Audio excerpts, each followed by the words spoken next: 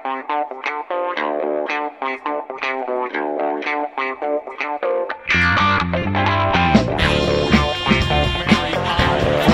40-yard field goal attempt.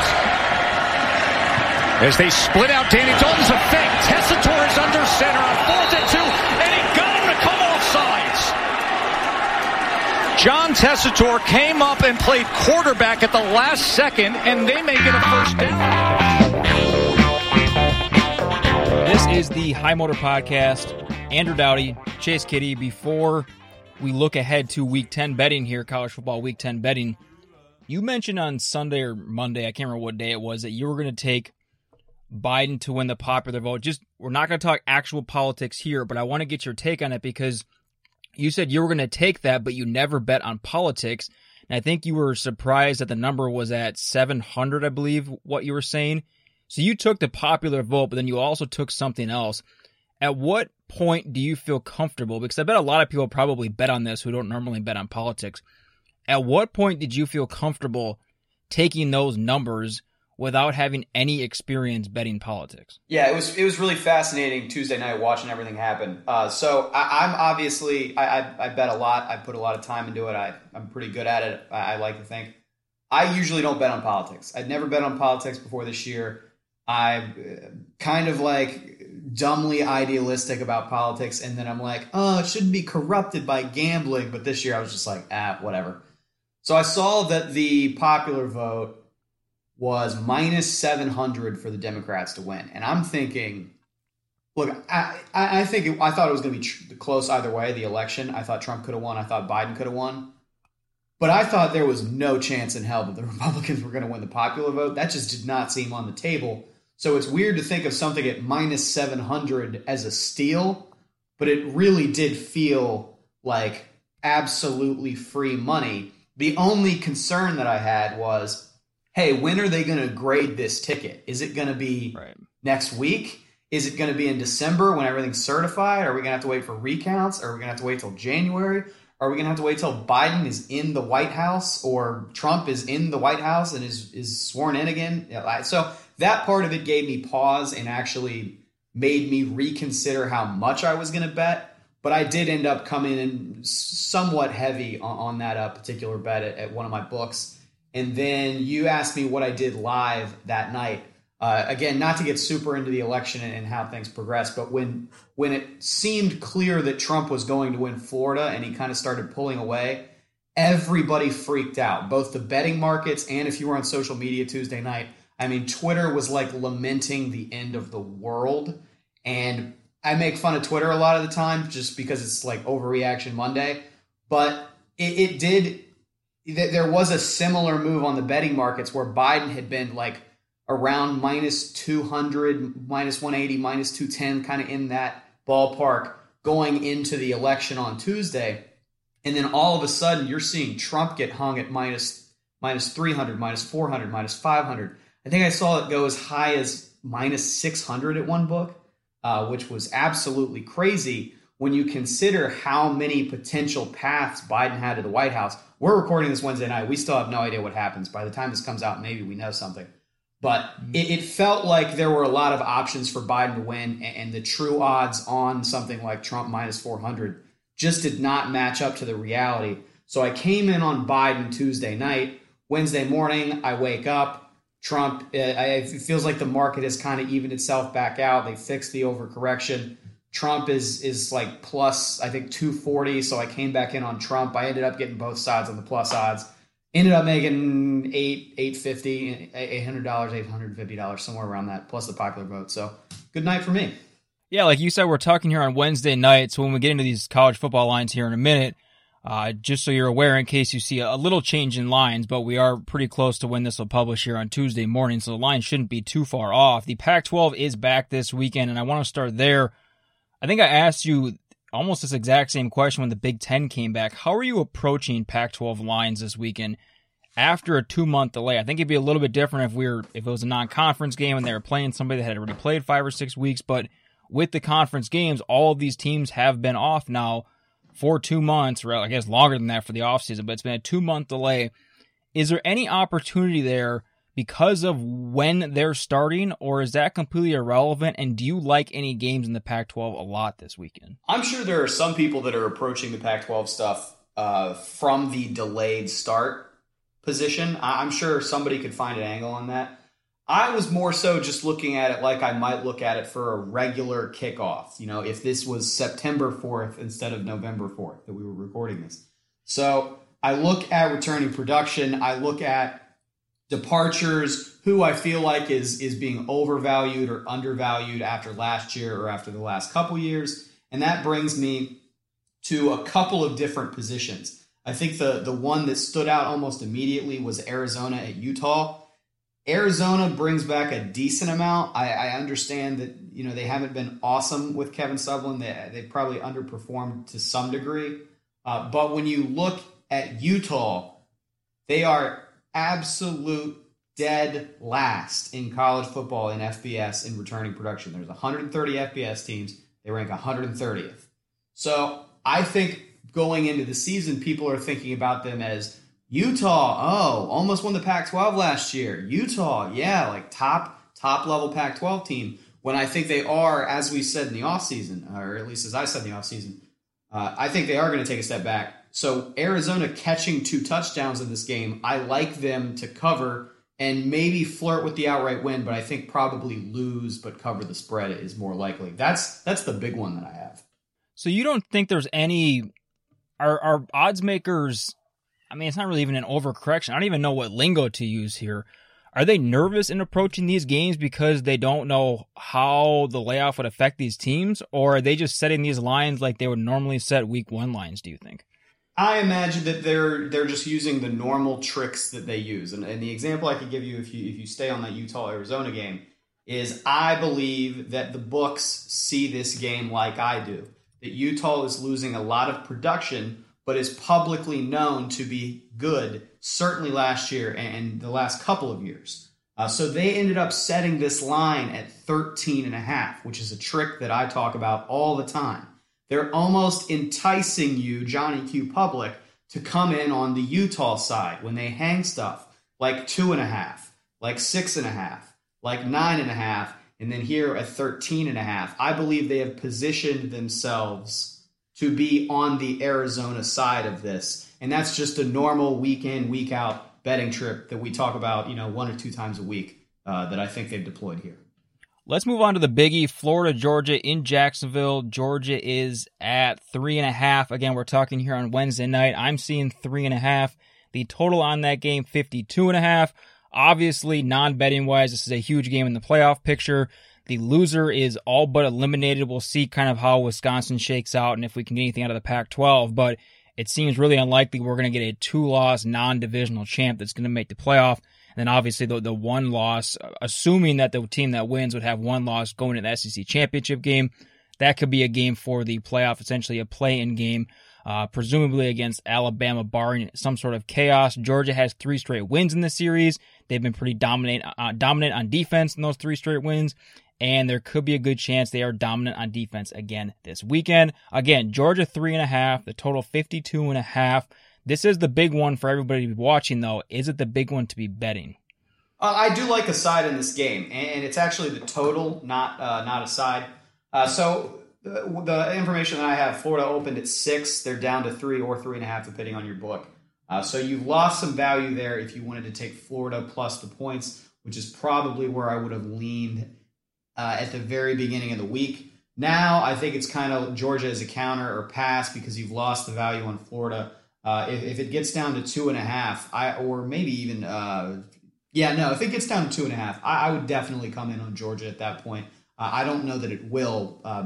3 is a pretty obvious and pretty big key number, so I'd be surprised if it gets to the other side. And even if it does, I'd be surprised if Sharps let it sit there for more than 5 seconds, long enough for me to bet it. The side that I like in this is actually the total. So when you look at what Georgia and what Florida have been this year, they are offensive teams. They have some nice defensive moments and some nice defensive players, but I would argue that both of these teams cut their teeth on offense this year. I know for a little while there, Georgia was the highest scoring team in FBS college football. I don't know if that's still the case off the top of my head, but these are offensive teams. And when you look at the total, 52.5, That's kind of an SEC-esque total. I don't think it's acknowledging the reality of what these teams are. I've seen some computer models that say, no, this total should be closer to 56, 57, 58. So I think this is a game where you're looking at a final score that's going to be in the upper 50s or lower to mid 60s. So I like the over here.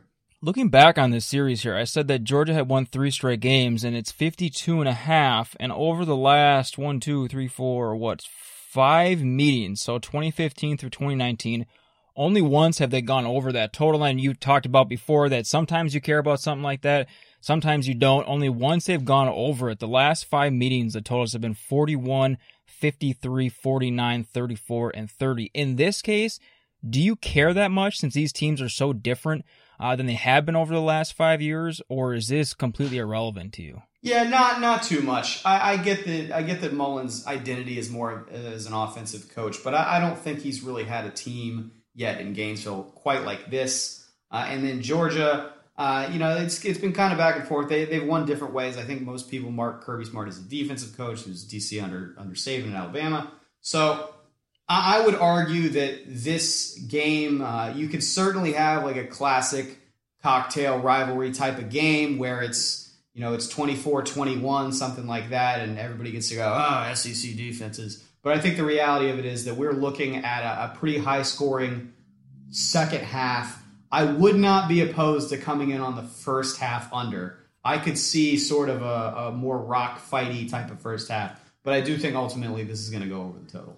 So that's the biggie this week. Looking down the line here to the end of Saturday night, we haven't had that many late night Saturday night games here with the Mountain West and the Pac-12 delay. We just haven't had as many college football games. Therefore, we haven't had as many late night games. There are 2 this week that are buried in the national spotlight, even if they are in the spotlight at all. Washington State at Oregon State, New Mexico at Hawaii. Hawaii is a 15-point favorite at home. Oregon State is a 1.5-point favorite at home.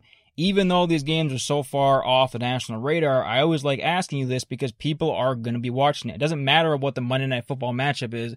People watch this, and people will stay up and watch these games, especially because people have been starving. Assuming that the election is over by then, people will be watching these games. Should they be betting on these games? Yeah, I like a couple of sides in these as well. I was telling you before we got on, sometimes you ask me about sort of these marquee narrative games that we want to talk about because we're a college football podcast, and I'm like, I don't know. I'm probably staying away from that. There are better opportunities. I do like a lot of these opportunities you're bringing up. So when you look at Washington State, Oregon State, kind of middle of the pack in terms of returning production, which I already outlined is something I like to look at for these Pac-12 games, almost like it's September 4th, not November 4th.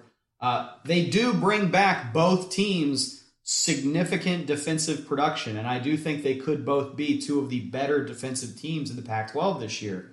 Looking at the total in Washington State, Oregon State, 60.5, it's moved all the way up to 65.5. That's a 5-point movement. I like the under here, not just as a counterplay, but outright, I think I just like the under. We're getting added value there because of the line movement. But I think this is a case where people are saying, well, Washington State, we know what they've been under Mike Leach. Obviously, Leach is gone now. He's gone to Mississippi State. But still, we know what they've been. Pac-12 after dark, yada, yada, yada. That's not what I see with this. So, yes, you're going to get your adrenaline going a little bit by taking an under in a late Pac-12 game. But that's what I see. So, you get the added bonus of maybe the offenses are a little rusty coming onto the field for the first time in November. I just see this game as an underplay. That's regardless of the other factors. The other game we're looking at late is New Mexico, Hawaii. I like New Mexico here. When you look at Hawaii's against the spread record, they have one of the worst ATS records since 2013 of all FBS college football teams. And part of the reason for that is I wrote a column about this a couple years ago. People way overvalue Hawaii's home field advantage, and it shows up in the in the spread. So people think, oh man, you got to fly all the way out to Hawaii. Like, that's got to be worth, what do you think, 3 points, 4 points? Well, it doesn't really matter when more often than not, Hawaii is kind of a middling team, and they get overvalued for the slightly longer air flight. So really bad ATS team, and now you're going against New Mexico. You've got to lay 16 points. That's a lot of points. New Mexico, I think we recognize, has an interesting coaching situation. They might actually have a decent setup there now. I don't think anybody's expecting them to, play in a New Year's Six bowl this year or anything. But I do think they're going to get better. I think they're going to have a better defense, and I think 16 points is too many to give them here. So I would be looking at New Mexico plus the 16. I think we talked about that earlier this year, and we were looking at, because Hawaii usually plays West Coast teams or mountain teams, obviously being in the Mountain West, and they don't usually have visitors from like Boston or somewhere out east. Yeah, they usually don't have those kind of visitors. And while you were talking, I looked it up. So the Albuquerque to Honolulu flight time is about 9 hours with a stop. I don't know if charters can get there without a stop. If they're going to, let's just take Boston. Boston College is going to Hawaii. That's a 6-hour flight. I mean, I've been on long flights, and I get that a 9-hour flight is a long flight, especially for athletes that need to be up and moving and stretching. I get all of that. But how can you quantify a 3-hour flight time? I mean, again, like what are those points worth? And at what point do you see this when like Washington is going to play like in Atlanta or like in Florida? Or is it just this idea that Hawaii is so far away? And it is. I get all that again. But do you notice this when it's just like a continental flight across the country? I think you more so notice it in NFL handicapping when you look at West Coast teams that are going east to play those 1 o'clock games. And you hear all the time people talk, body clock. And sometimes, I mean, it honestly, it's kind of a crapshoot because sometimes it works out. Sometimes you're looking at the Rams playing the Dolphins last week at 1 p.m. and you go, it might be a spot I want to bet the Dolphins. And it was, and I did, and I won. They won outright. But I think I could have given you 5 reasons why I liked the Dolphins over the Rams before I would have got to 1 p.m. West Coast team. So you do see it some other places, but there are certain moments where the public way overvalues stuff. And as a professional gambler, that's where you can usually make a lot of money. Looking over the rest of the games we haven't gotten to, Michigan, Indiana is an intriguing one. I'm really intrigued by BYU, Boise State. Even a game like Washington, Cal, first game for Jimmy Lake, West Virginia, Texas. What are your best bets for this week? I love the Michigan game that you mentioned there right off the top. Michigan coming off of a loss to Michigan State. They're going to Indiana, which is 2-0. And this is almost the exact carbon copy of the situation you were looking at last week with West Virginia and Kansas State. Michigan opens as a 3.5-point favorite on the road after losing to a rival team that many thought were inferior. Michigan State was like a 24.5-point underdog. They went outright. So people are looking at that Michigan line and going, what? That doesn't make any sense. Well, as I've documented over many, many years now, when something doesn't make sense, there's usually a reason for that. You're not smarter than Las Vegas. There's a fairly famous saying that many people say about Las Vegas. They didn't build all those tall buildings out there by being wrong all the time. So when you look at Michigan at minus 3.5, it's now come down to minus 3. I love Michigan in this spot. I don't really understand the how or the why, but I don't need to. Like I don't need to break down why Michigan's linebackers are actually in an awesome spot in this game. I just read the number and I go, okay, Michigan's probably going to win this game and cover. I've seen that number, this spot, 100 times. So you need to be on Michigan if you're going to bet that game. Do not bet Indiana. It's a total sucker bet. Air Force at Army is another one of my really strong bets this year. This stat has been thrown out there a couple times already this week, so by no means is this my own research. But since 2005, games in which 2 service academies play each other, the under is 36-9-1. 36 wins, 9 losses, 1 push since 2005. So that's a pretty strong sample size. The total there is 40.5, down 1 point from 41.5. I wouldn't sweat the 1 point too much, mostly because you already were under 42, which is the key number there you need to worry about. So go ahead and bet under 40.5 fairly confidently there. I'm intrigued by Liberty at Virginia Tech. Virginia Tech opened at 16.5, which is another one of those numbers I referenced earlier where they're kind of baiting you to take Tech minus 16.5. Hey, look, 17. That's a key number. We're right under that. It's already moved to 14.5, so it's already moved 2 points in Liberty's direction. I'm fascinated by this game, and I almost chose not to bet it, not to list it here. I've already bet it, so the money's out the door at this point. But I almost didn't bet this because I've been so bad on Virginia Tech against the spread since the beginning of 2019. I mean, I think I'm like 0-9 in Virginia Tech games, betting for them or against them. Doesn't matter. I have no feel for it at all. But Liberty, I have bet a few times this year. They are a really strong ATS team. They're a pretty decent outright team. I mean, I know there are people saying like, hey, we got to get Liberty in the top 25. They might be that good.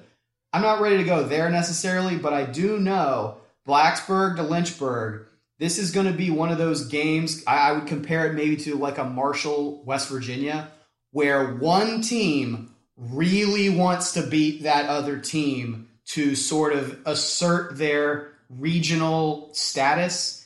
And I could see Virginia Tech being kind of indifferent about this game. Not nearly as fired up as I think the Liberty players are going to be. You're still catching 2 touchdowns plus the hook. I do think Liberty could win outright. Virginia Tech has been so bipolar this year, so I'm definitely on Liberty plus the points. Going kind of quickly here. Florida State, I don't love this bet, but I'm going to take it.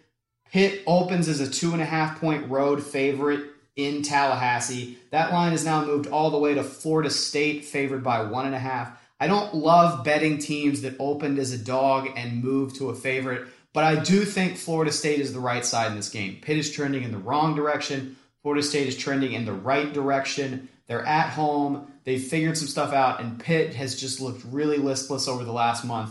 They got destroyed in that Notre Dame game. They just haven't looked all that impressive since the first opening couple of weeks of the season. So I like Florida State there. Memphis minus 18. They're playing South Florida. South Florida's like 1-6. They're not good, and we're getting to that part of the season where not good teams might just not really give a fuck anymore.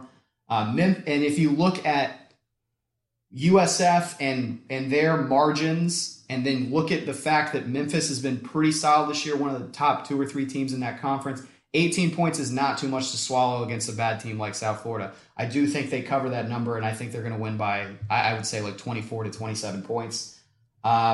Maryland at Penn State. Penn State's laying 25. I don't care. This is Penn State's get-right game. Maryland is coming off of a win, so I don't want to say they're being overvalued because they're catching 25 points. But this just feels like a spot where Penn State's going to come out and murder them. They get, as some people are going to say, they got robbed in Bloomington. Either way, they lost that Indiana game on a really tough call. They come out and they lose, I don't want to say non-competitively, but they were never really in that game against Ohio State. This is the spot where they can get right and beat the shit out of a bad team. Penn State minus 25. I'm going to lay it. I'm not going to think about it. And a couple more here. Baylor is catching 14 at Iowa State. I would lean Baylor here. I've said before, I don't like laying big numbers with Iowa State. They're a great dog team. They're a great short favorite. They're a great home team. I don't want to lay 14 against them. And Baylor, as maybe some people would say disappointing, this is kind of who I thought they were going to be after a big departure class, after Matt Rule leaves to go to the NFL. This is kind of who I thought they were going to be. But they haven't lost a game, I don't think, by 2 touchdowns all year. So catching 14 at Iowa State, I kind of like the spot there. Tennessee at Arkansas. Arkansas is a 2-point home dog right now. I don't know what we've seen from Tennessee that they should go on the road and be a road favorite against a pretty decent team in Arkansas that is really feeling themselves and is going to want to win this game to keep the train moving, keep the good vibes going. I like Arkansas here to win outright. And I might give a look to A&M as a road favorite at South Carolina. It feels like South Carolina kind of shot their wad with that Auburn game. I don't see them getting 2 kind of nice upsets like this in one season. I don't think they're that good. And I actually think A&M might be flying a little under the radar at this point in terms of the SEC, just because there's so many other good teams. I believe, if I can read my handwriting, they're a 10-point road favorite. That's not that many points. They are significantly better than South Carolina. I would think about that as a small side. I was looking over Tennessee, Arkansas because of the stupid SEC scheduling. When was the last time they played in Fayetteville, do you think? Who knows? 2011. They've played there 2 times since 2001. And that's another one of those games. I talked about the ways that books will kind of manipulate what they want you to do on how they hang certain numbers. I think Arkansas-Tennessee is kind of a toss-up. It's a toss-up that I think will go Arkansas's way, but I think it's kind of a toss-up. But do they lay it as a pick'em? No, they lay it as Tennessee -1 because they want to attract, this is my theory, I could be totally wrong, they want to attract action on the Tennessee side and make you think, oh, well, all I got to do is lay 1 point with Tennessee, who is the allegedly better team. I think Arkansas is the better side there. Do you think that works for casual bettors who don't? Absolutely. Yeah. It's the psychology of numbers is, oh, well, I only have to lay 2.5, and I know even casual bettors usually know 3 is a key number. I only have to lay 2.5. I'm under 3. Let's do it. All right, if you have any questions for Chase or for the show, at Chase A. Kiddy, at High Motor Pod. If you have any questions before these Thursday episodes about betting, just tweet those at him or tweet them at the show, and we will definitely get to them. Join us back here on the High Motor Podcast on Monday. We'll be looking back at what Week 10 gave us, what Week 11 might give us, and then 1 week from now for Week 11 betting, what to take, what to avoid. Thanks for dropping by. Thanks for listening to the High Motor Podcast. I saw a friend today, it had been a while, and we forgot each other's names, but it didn't matter 'cause deep inside the feeling still remained the same. We talked of knowing one before you've met, and how you feel more than you see, and other worlds that lie in spaces